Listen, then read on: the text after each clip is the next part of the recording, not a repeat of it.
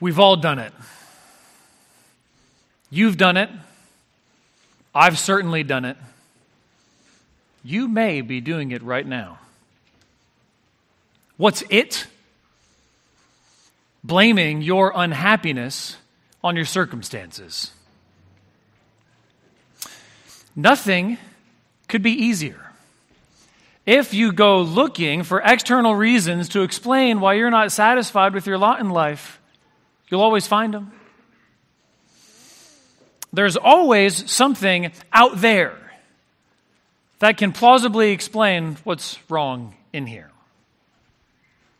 My job is just so tedious, or my job's so overwhelming. My spouse is so demanding, or my spouse is so distant. I'm so busy, or I'm so bored. We spend so much of our lives striving to control our circumstances in order to try to craft our circumstances in the hope that once we get them just right, the payoff will be contentment, enjoyment, satisfaction, happiness. But here's the problem. If it varies with circumstances, it isn't contentment. You could get everything you want in life and still be unhappy. It happens all the time. Music megastars, billionaires, Super Bowl winners. At times they seem to speak with one voice, saying, "This isn't it. Whatever you're looking for, even all this is not going to do it for you." We can all think of people who have it all, but it's still not enough. But have you ever met someone who seemed to have nothing, and yet they were happier, fuller, more satisfied than someone who seemed to have everything? Can such a person exist? If they do exist, how'd they get to be that way? This morning we return to Paul's letter to the Philippians, looking at chapter 1, verses 12 to 26.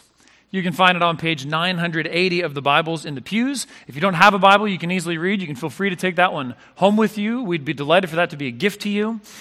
Several weeks ago, we studied Paul's opening thanksgiving and prayer in the first 11 verses of this letter. In those verses, we saw that all Christians are bound together by our shared identity in Christ, partnership in Christ, and progress in Christ. In our passage for this morning, the focus shifts to Paul's circumstances. What's happening to him there in prison in Rome? How's he doing? How have these hard circumstances affected him? Paul's writing to let the Philippians know about all that. Please follow along as I read the passage.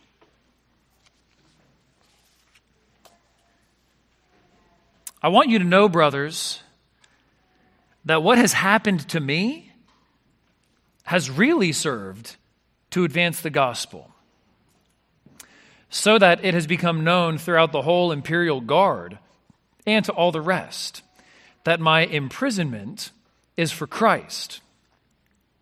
And most of the brothers, having become confident in the Lord by my imprisonment, are much more bold to speak the word without fear. Some indeed preach Christ from envy and rivalry, but others from goodwill. The latter do it out of love, knowing that I am put here for the defense of the gospel. The former proclaim Christ out of selfish ambition, not sincerely, but thinking to afflict me in my imprisonment. What then? Only that in every way, whether in pretense or in truth, Christ is proclaimed, and in that I rejoice.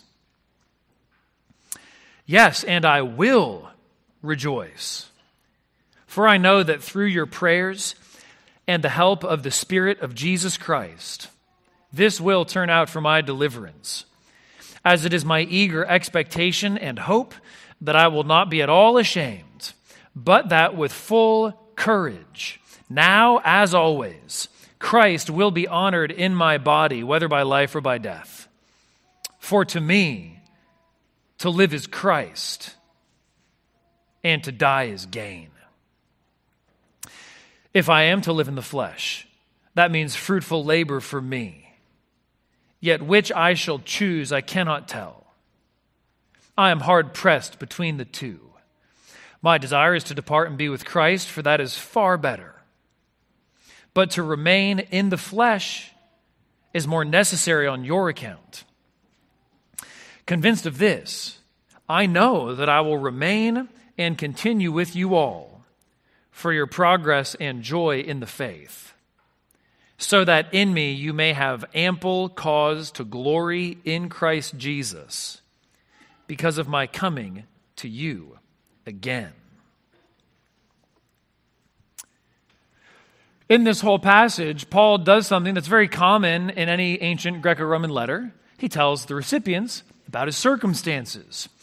That phrase in verse 12, what has happened to me, could be more literally translated as my circumstances or the stuff about me. This is the first main section of the letter. It introduces key themes and concerns. And in it, Paul models for the Philippians and for us how the gospel enables us to respond to adversity. As he writes, Paul is probably in his third straight year of imprisonment in multiple locations. He's physically chained to a rotating cast of imperial guards in Rome. He's needy, vulnerable, and exposed. He's basically under house arrest. So how has all that affected him? Strangely, it really hasn't. If anything, Paul's imprisonment has given him all the more reasons to rejoice, and he wants us to rejoice with him and to rejoice in what he rejoices in. In a sentence, here's what Paul teaches us in Philippians 1, verses 12 to 26. When circumstances give you nothing, the gospel gives you everything. When circumstances give you nothing, the gospel gives you everything. To unpack that as we walk through the passage, we're going to consider 4 supernatural fruits that the gospel empowers amid hard circumstances. The gospel empowers, point 1, boldness amid persecution. Boldness amid persecution. We see this in verses 12 to 14. Look again at those verses.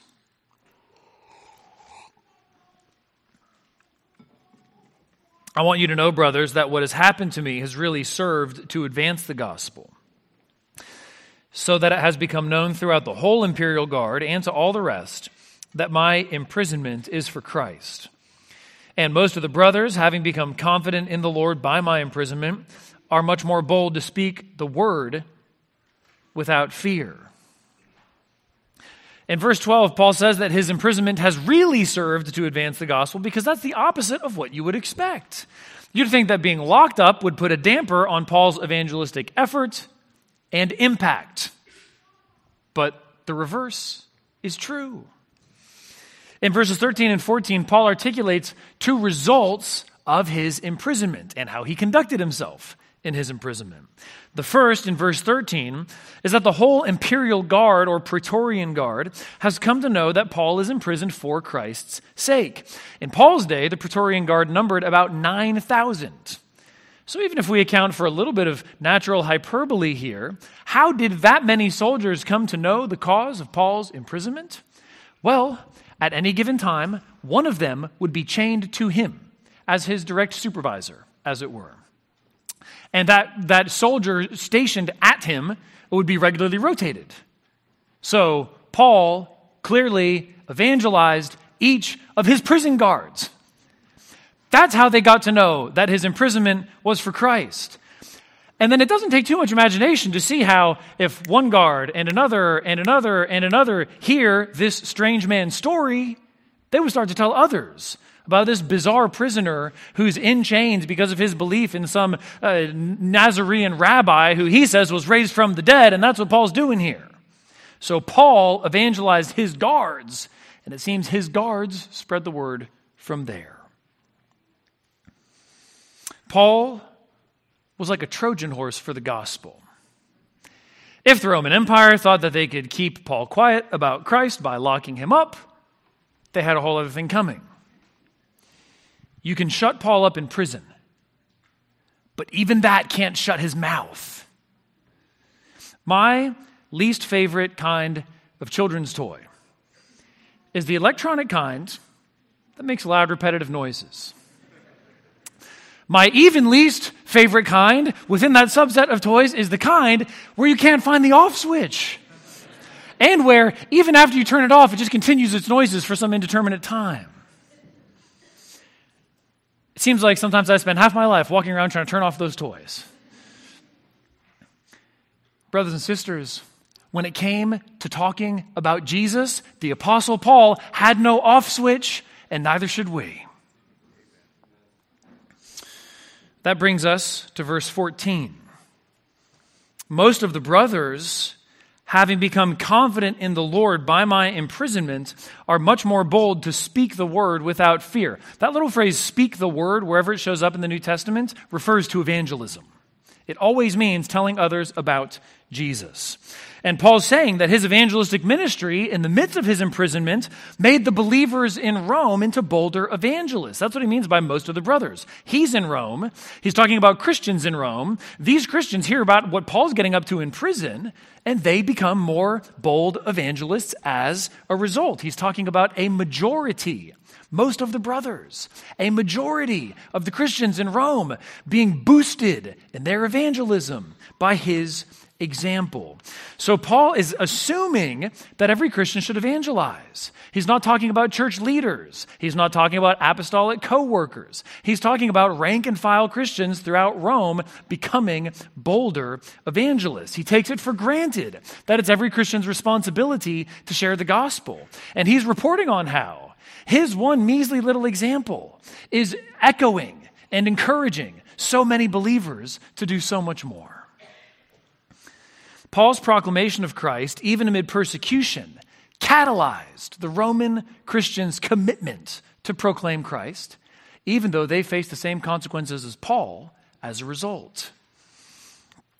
When I was young, one of my favorite pastimes was skateboarding.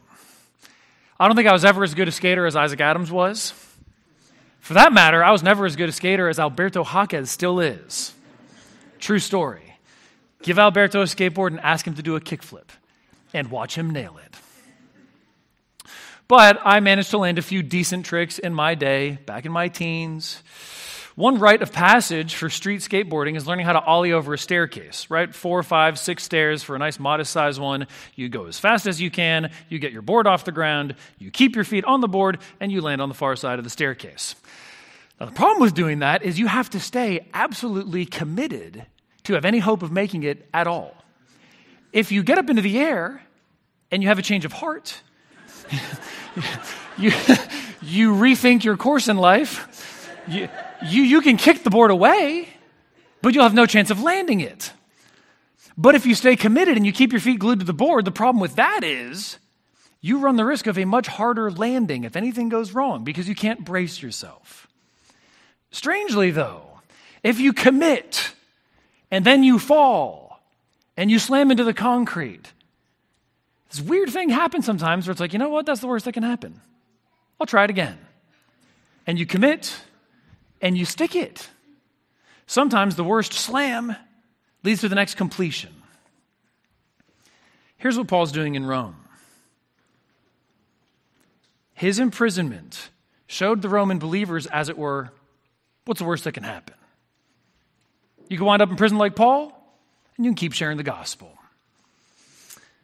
Paul wasn't bothered by the worst happening to him. It didn't even slow him down. Even though Paul had slammed into the concrete of Roman imprisonment, he just kept sticking every single evangelistic opportunity the Lord gave him. Paul's boldness amid painful consequences emboldened these other believers to risk the same consequences. Why would Paul do this? Why would he keep jabbering on about Jesus even when he's sitting in prison because of Jesus? It's because Jesus gave everything for him. We all have rebelled against God, and we deserve a lot worse sentence from God than house arrest. We've all turned away from him. We've all earned his just condemnation. His eternal wrath is all that we deserve. But God is infinitely merciful. God is overflowing in loving kindness, and God's loving kindness overflowed toward us in his sending his Son to earth to save us. O come, Emmanuel, and ransom captive Israel. That's talking about the coming of Christ. He came the first time to deliver us from sin's penalty. He died on the cross to pay the price that all of our sins have earned. And he rose from the dead to triumph over death and to grant all who believe in him to trample down death forever. He ascended into heaven. He sits at God's right hand, and now he summons, he commands all people everywhere to repent of sin and trust in him. So if you've never turned from sin and trusted in Jesus, trust in him today. He gave everything in order for you to gain everything in him. And so Paul found it easy to give away everything because Christ had given up everything for him. That's what the Roman believers saw in Paul's example.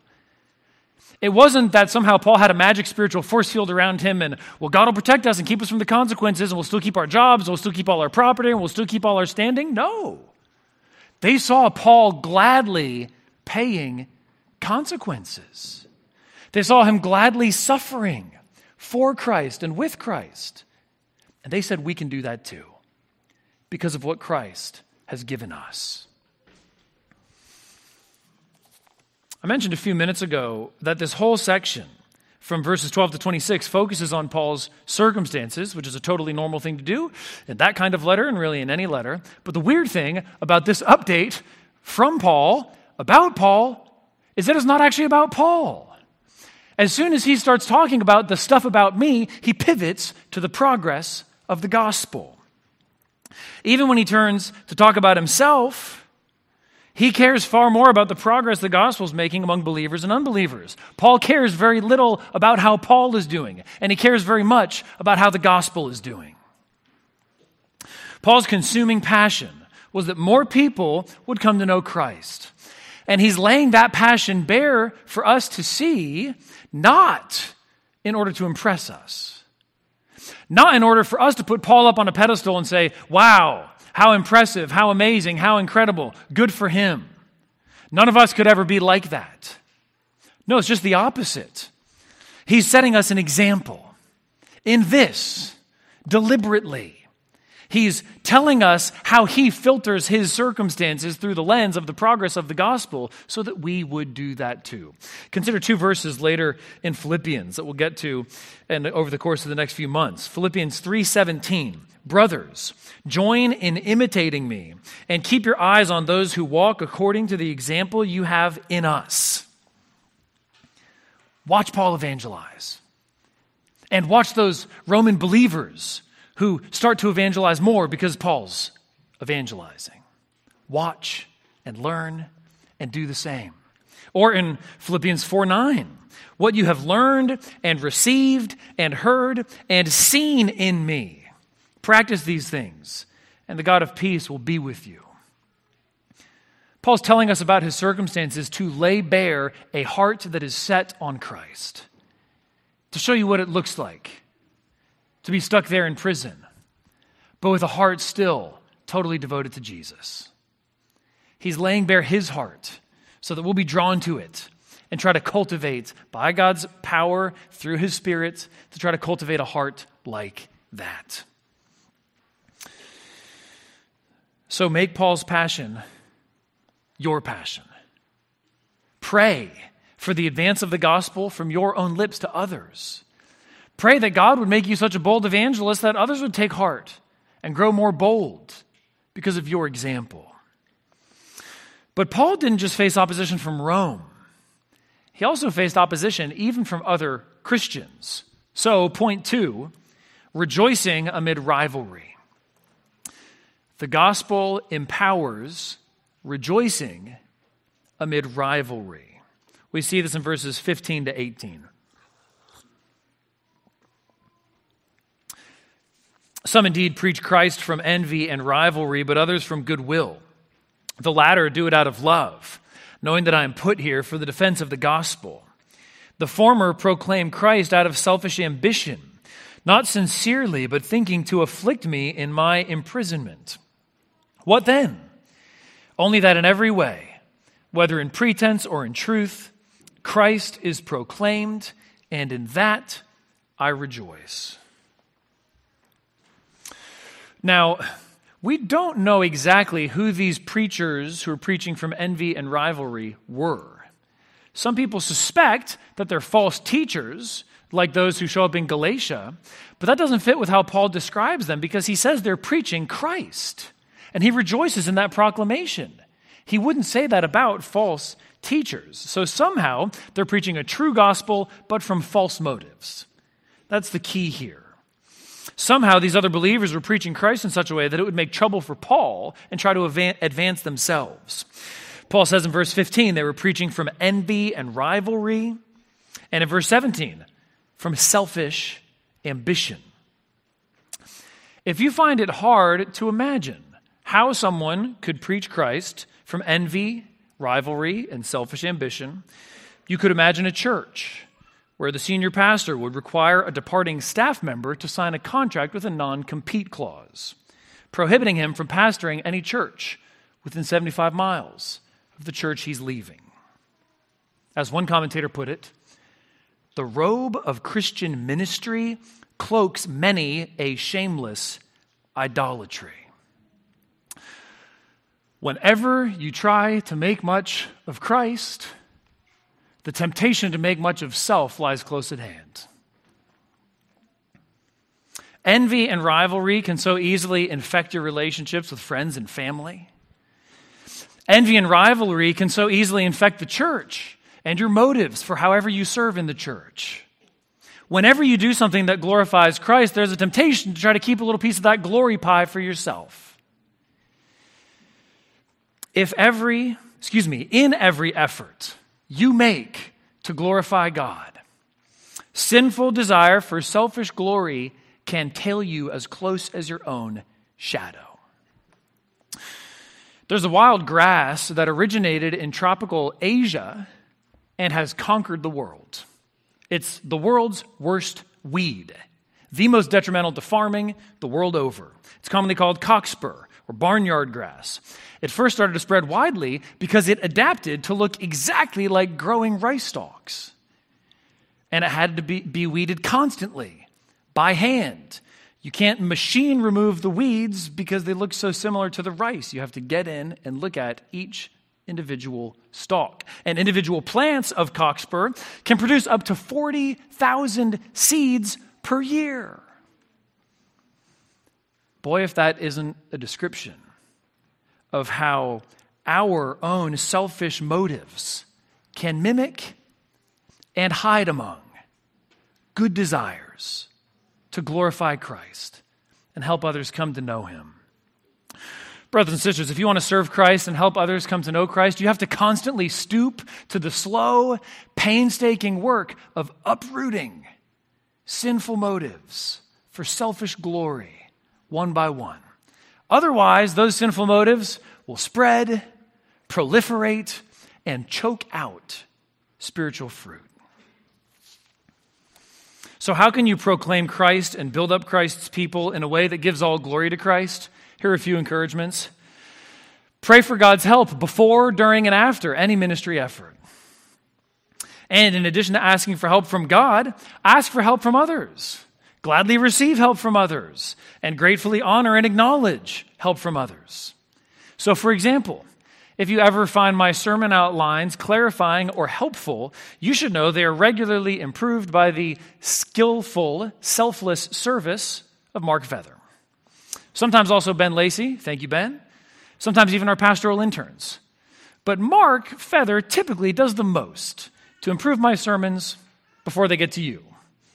I would thank Mark personally, but he's preaching at Parker Moore's Church in Georgia, so you all can thank him for me the next time you see him. It's easy to understand why there are rivalries in sports. If the other team wins, your team loses. But rivalry should have no place between Christians, no place between churches, No place between gospel preachers. Who loses when Christ is proclaimed? Only Satan. That's how Paul saw things. That's what he says in verse 18. What then? Only that in every way, whether in pretense or in truth, Christ is proclaimed, and in that I rejoice. Paul's verdict on these rivals is, who cares? Paul doesn't care about these others' efforts to somehow damage his status. They tried to make it personal, and Paul refused to take it personally. Their ulterior motives may be trying to hurt Paul, but they're only hurting themselves. Paul doesn't care. All he cares about is that more people are hearing the name of Christ. So instead of being discouraged or trying to get even, Paul rejoices. The gospel has so coated Paul's heart with love that these attacks just roll right off. They can't stick. They can't get in. They can't get through the layer of love for the glory of Christ that is protecting Paul's heart against any kind of bitterness or self-pity. You can't offend someone whose heart is so full of love for Christ that it leaves no room for self. Brothers and sisters, members of CHBC, rejoice that Christ is preached more than you rejoice in who is preaching him. One way you all do that so well is by listening attentively to the word, regardless of who's preaching from this pulpit. You all do that so well, and I praise God for that. So be eager to maximize the ways you can pursue fellowship, partnership, and friendship with other Christians and churches, even where we don't agree about everything. Be eager to celebrate God's work in and through other Christians and churches, even when they don't belong to the same tribe or camp, when they don't wear all the same labels, or even have all the same convictions. Rejoice that Christ is preached, no matter who preaches him. Verses 12 to 18 have showed us Paul's reasons for rejoicing in the present. From the tail end of verse 18 through verse 26, Paul tells us his reasons to rejoice as he looks to the future. Point 3, consecration amid consequences. The gospel empowers consecration amid consequences.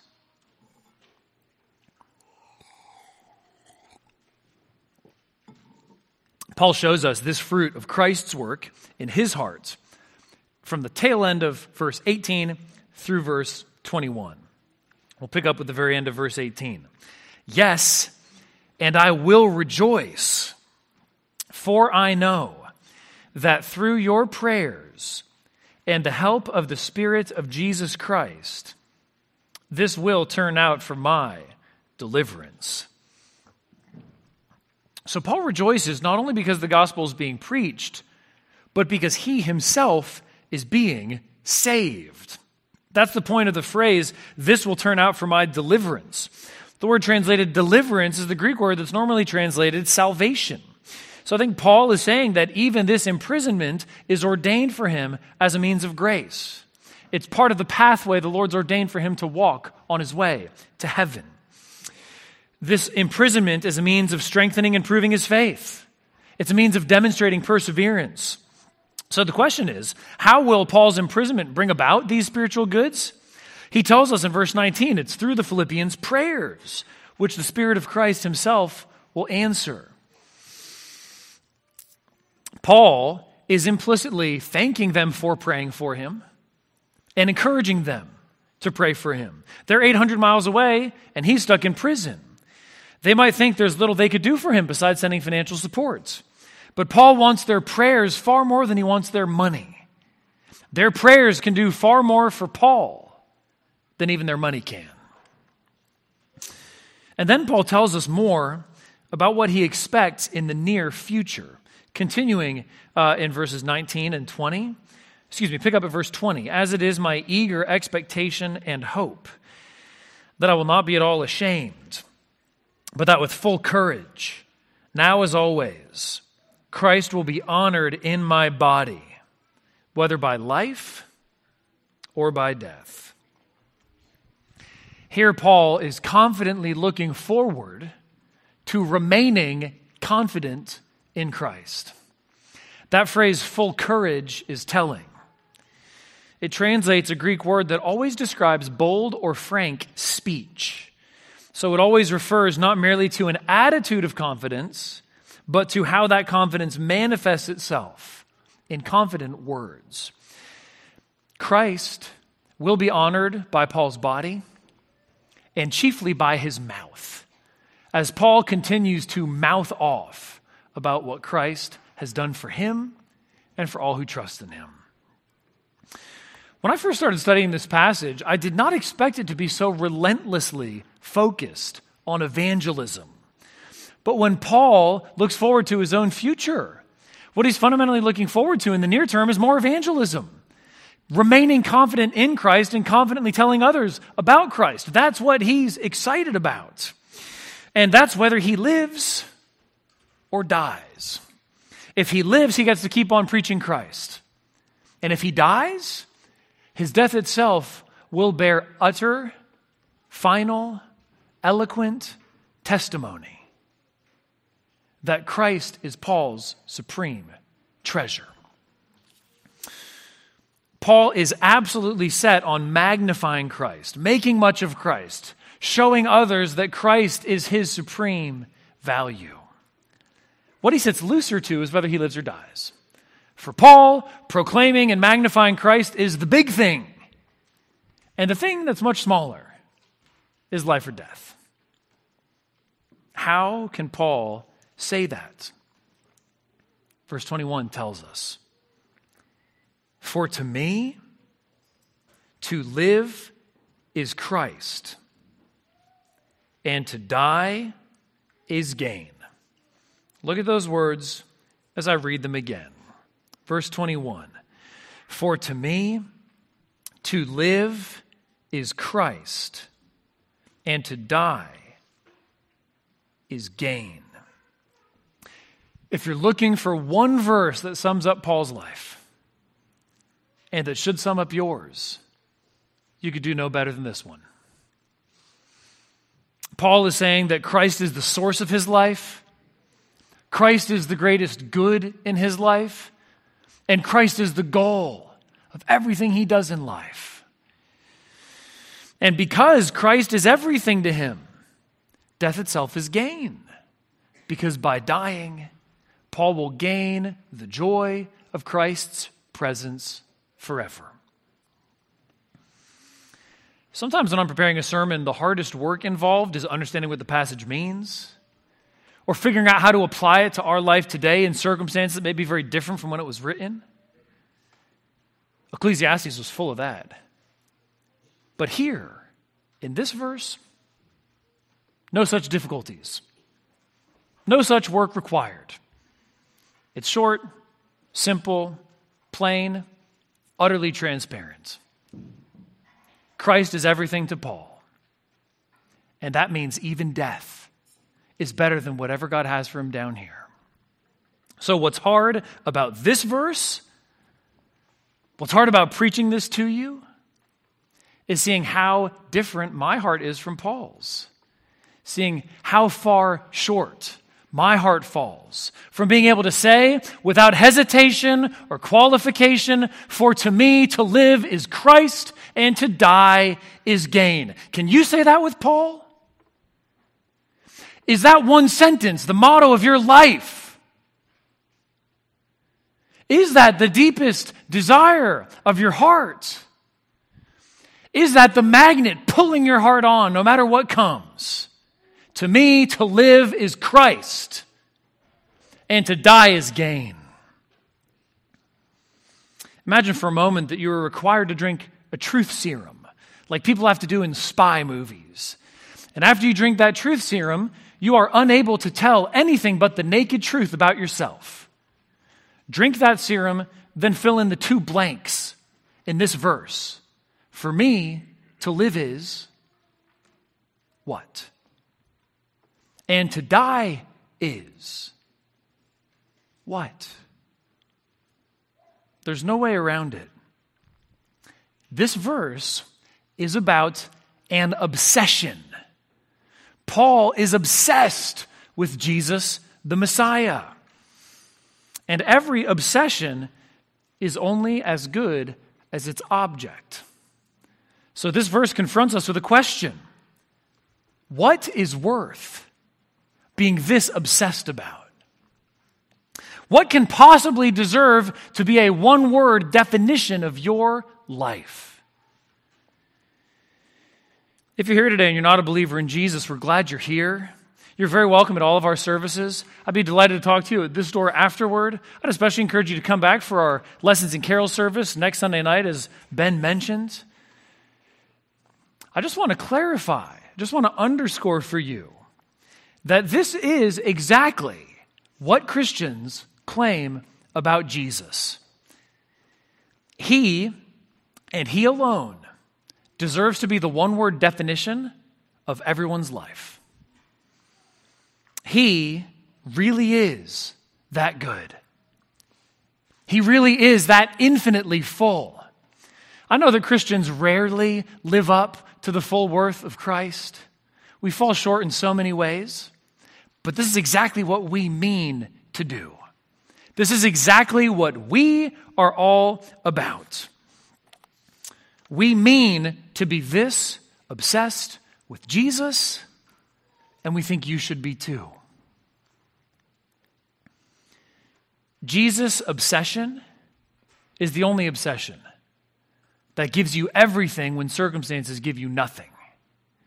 Jesus' obsession is the only obsession that can give you a happiness that is completely independent of circumstances.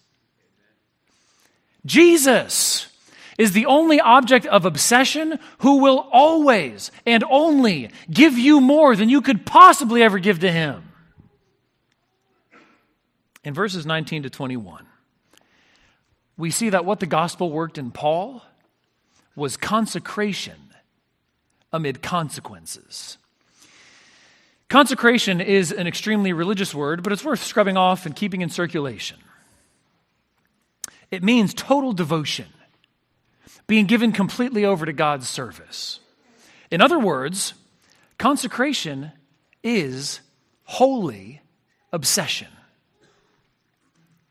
And as for consequences, the stakes for Paul were life and death, but he wasn't too invested in the outcome. Like Paul, what you should care about far more than whether you live or die is devoting your whole self, body and soul, heart and mind, words and actions to the Savior who loves you and gave Himself for you. Brings us to a fourth point.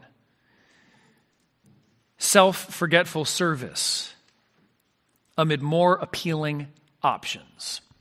The gospel empowers self-forgetful service amid more appealing options. We see this in the inner monologue that Paul lets us overhear in verses 22 to 26.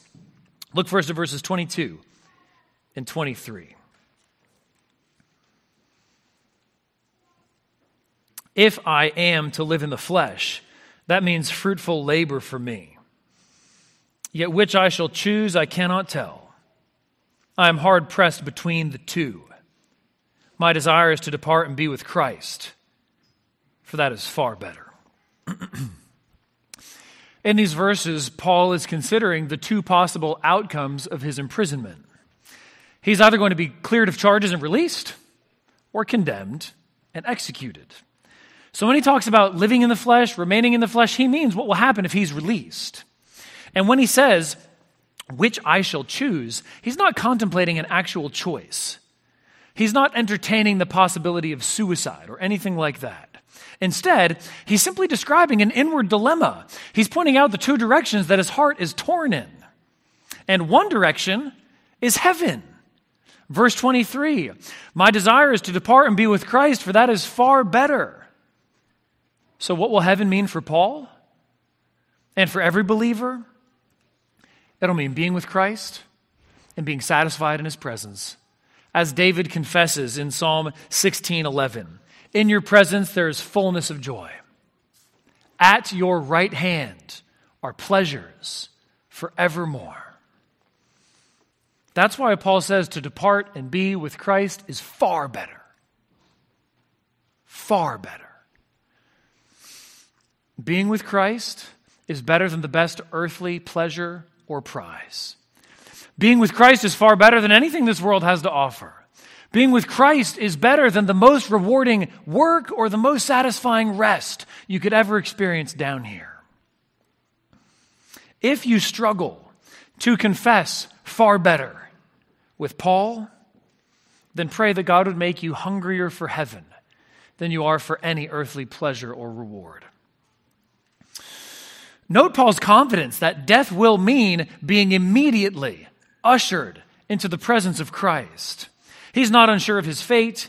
He anticipates no lag, no delay, no waiting period. Say the word and he's there. Paul's confidence here leaves no room whatsoever for purgatory. It's not founded on anything special to him as an apostle. He's talking about what it means to be in Christ. To be in Christ is to know that at death you will be with him. As Thomas Brooks has said, for a believer in Christ, death is a bridge that leads to the paradise of God.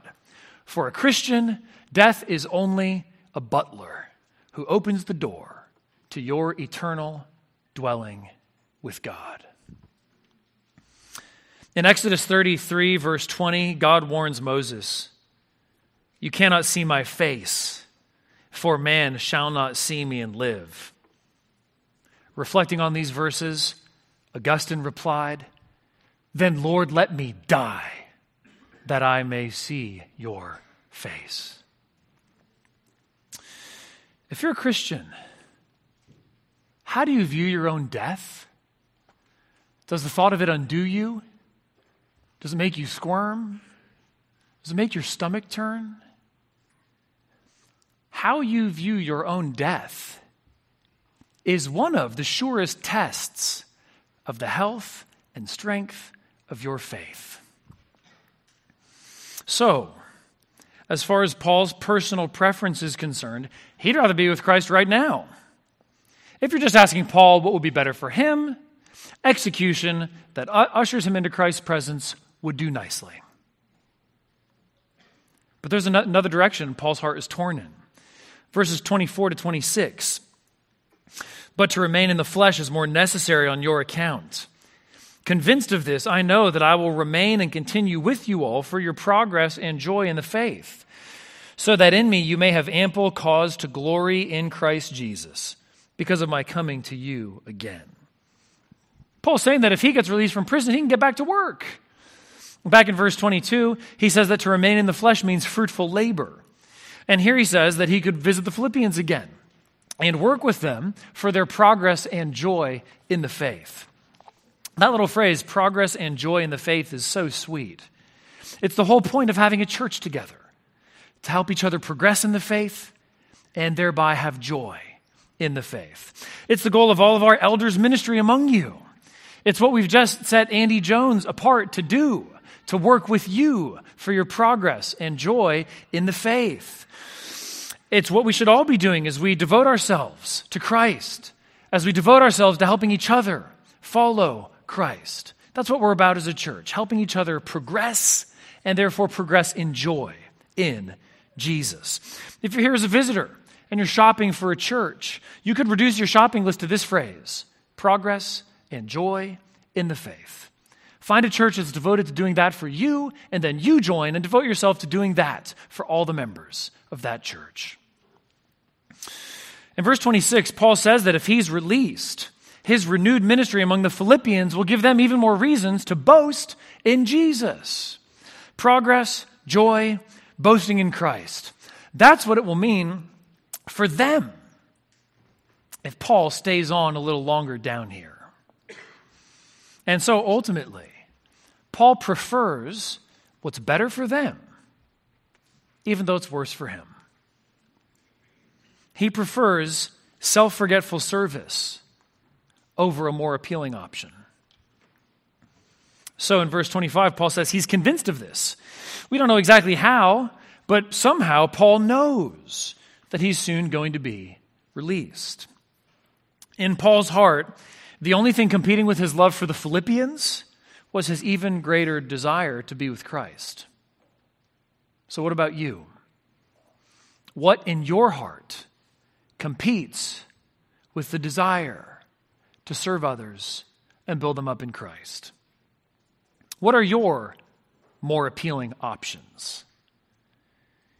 If God has appointed opportunities for you to serve others and forget yourself, what desires compete with that service? Is it leisure, ease, entertainment, rather being served by others?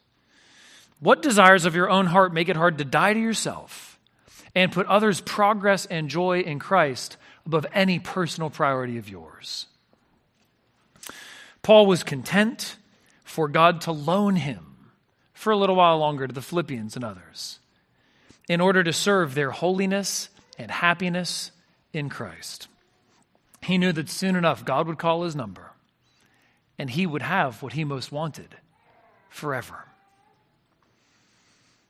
In some ways, our whole passage from verse 12 to verse 26 is a list of items that surprisingly Paul does not care about. He clearly doesn't care much about being in prison. He cares far more about the advance of the gospel through his imprisonment. He doesn't care about the threat of further harm or reprisal, of making things worse for himself, since he just keeps on preaching in Christ when he's already been imprisoned for Christ.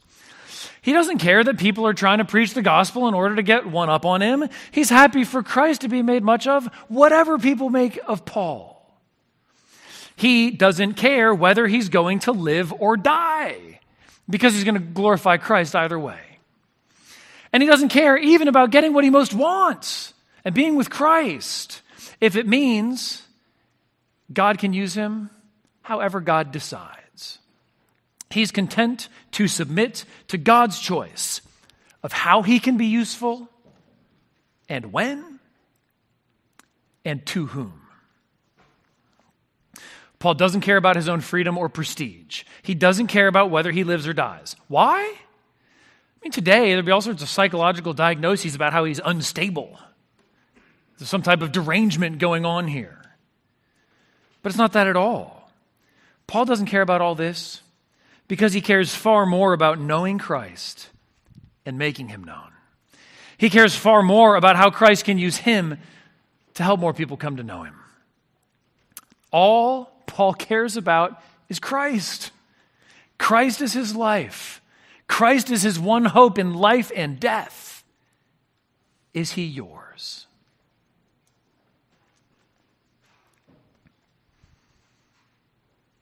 Some trees look ugly in winter.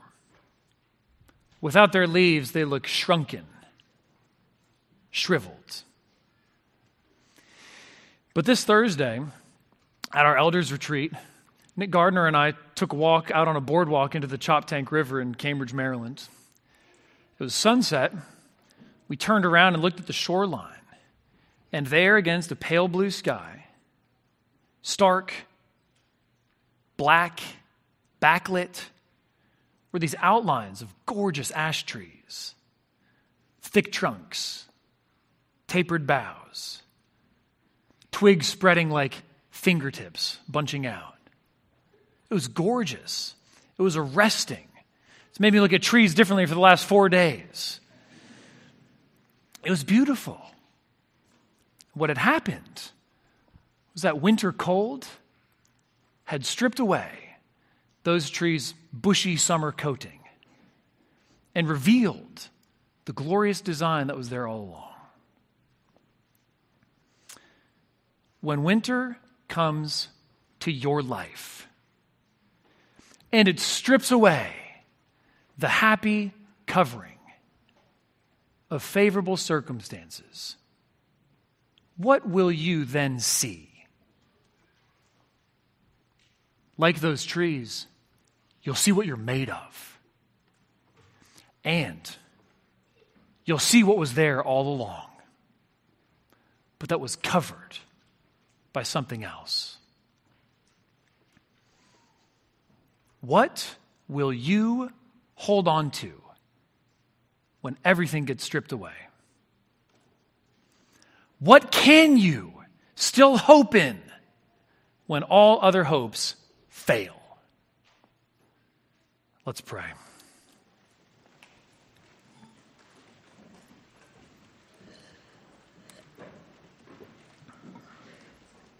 Heavenly Father,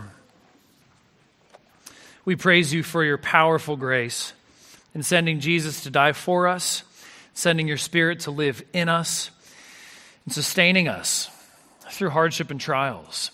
Father, we pray that we would all be able to confess with the Apostle Paul that to me to live is Christ and to die is gain. We pray that we would all be able to confess with Paul that to depart and be with Christ is far better. Pray that you would do that work in us so that your gospel would advance through us. We pray these things in Jesus' name. Amen.